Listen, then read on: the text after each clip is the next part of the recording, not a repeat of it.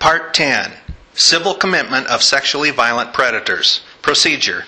In the landmark case Kansas v. Hendricks, the United States Supreme Court upheld a Kansas statute that permitted the civil commitment of certain sexually violent criminal offenders after the offender's criminal sentences had been completed.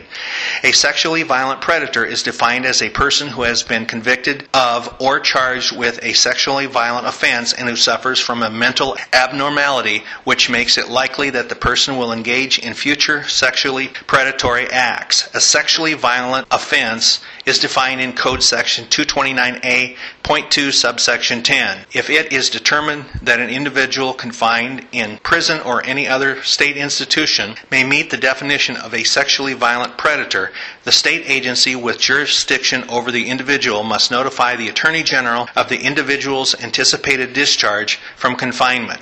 The Attorney General, or in some instances, the prosecuting attorney from the county in which the sexually violent offense took place, may file a petition with the district court alleging the individual is a sexually violent predator and request that the person be committed by means of a civil commitment proceeding to the care of the Department of Human Services. Civil commitment.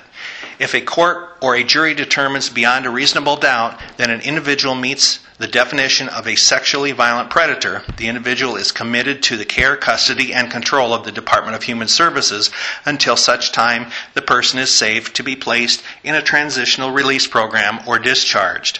For more information on the form of civil commitment, see the legislative guide entitled Legislative Guide to Civil Commitment of Sexually Violent Predators.